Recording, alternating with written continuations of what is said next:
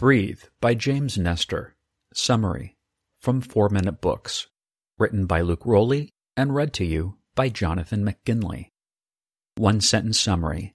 Breathe is a fascinating and helpful guide to understanding the science of breathing, including how doing it slowly and through your nose is best for your lungs and body, and the many proven mental and physical benefits of being more mindful of how you inhale and exhale. Favorite quote from the author. It turns out that when breathing at a normal rate, our lungs will absorb only a quarter of the available oxygen in the air. The majority of that oxygen is exhaled back out. By taking longer breaths, we allow our lungs to soak up more in fewer breaths. If you're like most people, you probably don't think much about breathing. I mean, why should you? Your body automatically does this for you without you even having to tell it to. But it turns out there are many different ways you could actually be breathing and effectively. In James Nestor's Breathe, the New Science of the Lost Art, we explore the ways learning how to breathe correctly can transform your life. You will learn the unexpected power of breathing that Western medicine seems to have forgotten. By changing the way you breathe in super simple ways, you can do everything from gaining more energy to ridding yourself of ailments like high blood pressure. Here are the 3 most insightful lessons about breathing from this book. 1. It's much healthier to breathe out of your nose than your mouth. 2. Breathing slow and shallow can have impressive health benefits. And 3. In the West, we have a lot to learn about breathing and health. Don't hold your breath, you're so close to learning about some really awesome health science. Lesson 1. Start breathing out of your nose to unlock natural health benefits. If you've seen the Netflix series Stranger Things, you're familiar with the term mouth breather. In addition to being cringy to hear, mouth breathing is also bad for your health. It turns out breathing through your nose is the definite way to go. After a surgery that temporarily blocked his nasal passages, Nestor experienced a blood pressure increase of 13 points in a matter of weeks.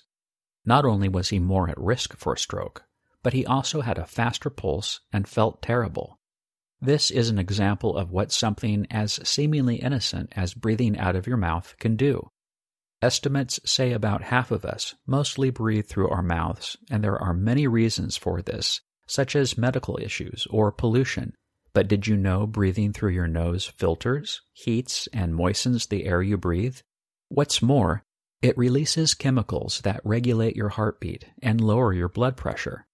Scientists have learned that excessive mouth breathing actually alters the shape of your face. In a cruel experiment, scientists plugged the noses of lab monkeys.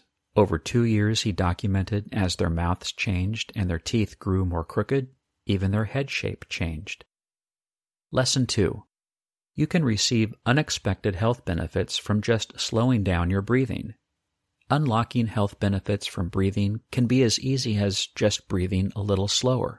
You don't even have to breathe very deep breaths. Science says that shallow breaths 5.5 seconds in and 5.5 seconds out are best. When we get down to the molecular level, we see why this is.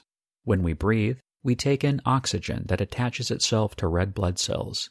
These oxygen molecules travel throughout the body and are used by our cells and are exchanged for carbon dioxide.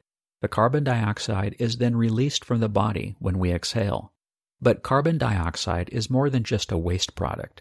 It helps oxygen separate from blood cells and also plays a role in signaling the blood vessels to dilate, which means they can transport more blood.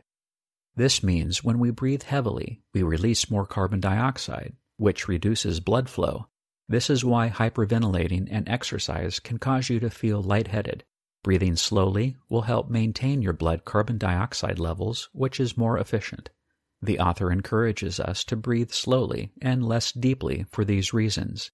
You don't have to worry that breathing slowly and less from will leave you without enough oxygen. Our lungs are surprisingly efficient and don't need to be filled to capacity each breath. Lesson 3. Ancient Eastern cultures have been practicing breathing techniques for millennia, but Western culture still mostly ignores the importance of breathing. Recently, there have been people embracing the power of mindful breathing in the West, but Western society as a whole is still very much behind. A lot of the medical community just doesn't take it seriously. Elsewhere in the world, ancient traditions have made wisdom about breathing common knowledge. Some examples of this are Swami Rama and practitioners of Tumosho. Ancient traditions like these give a more integrated way of thinking about breathing. In ancient Indian culture, there is something known as prana, and in China, it is known as qi. Both of these things are the same idea of energy swirling around everything in the universe. It is most concentrated around things that are alive.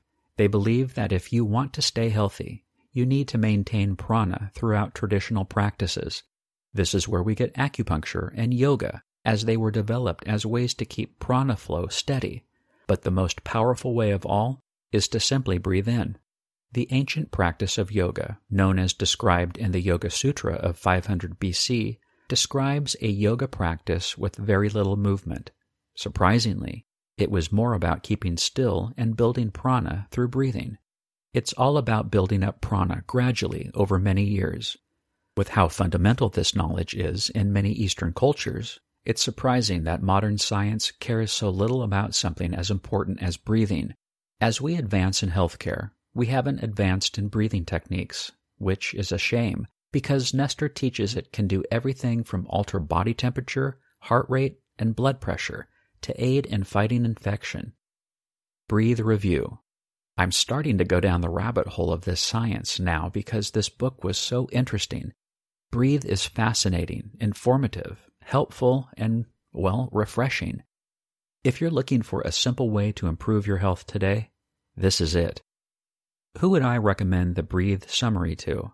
The 61-year-old who is overweight and wants to learn some easy ways to get healthier. The 27-year-old that wonders why prayer and meditation are so good at helping people mentally and physically. And anyone who has lungs.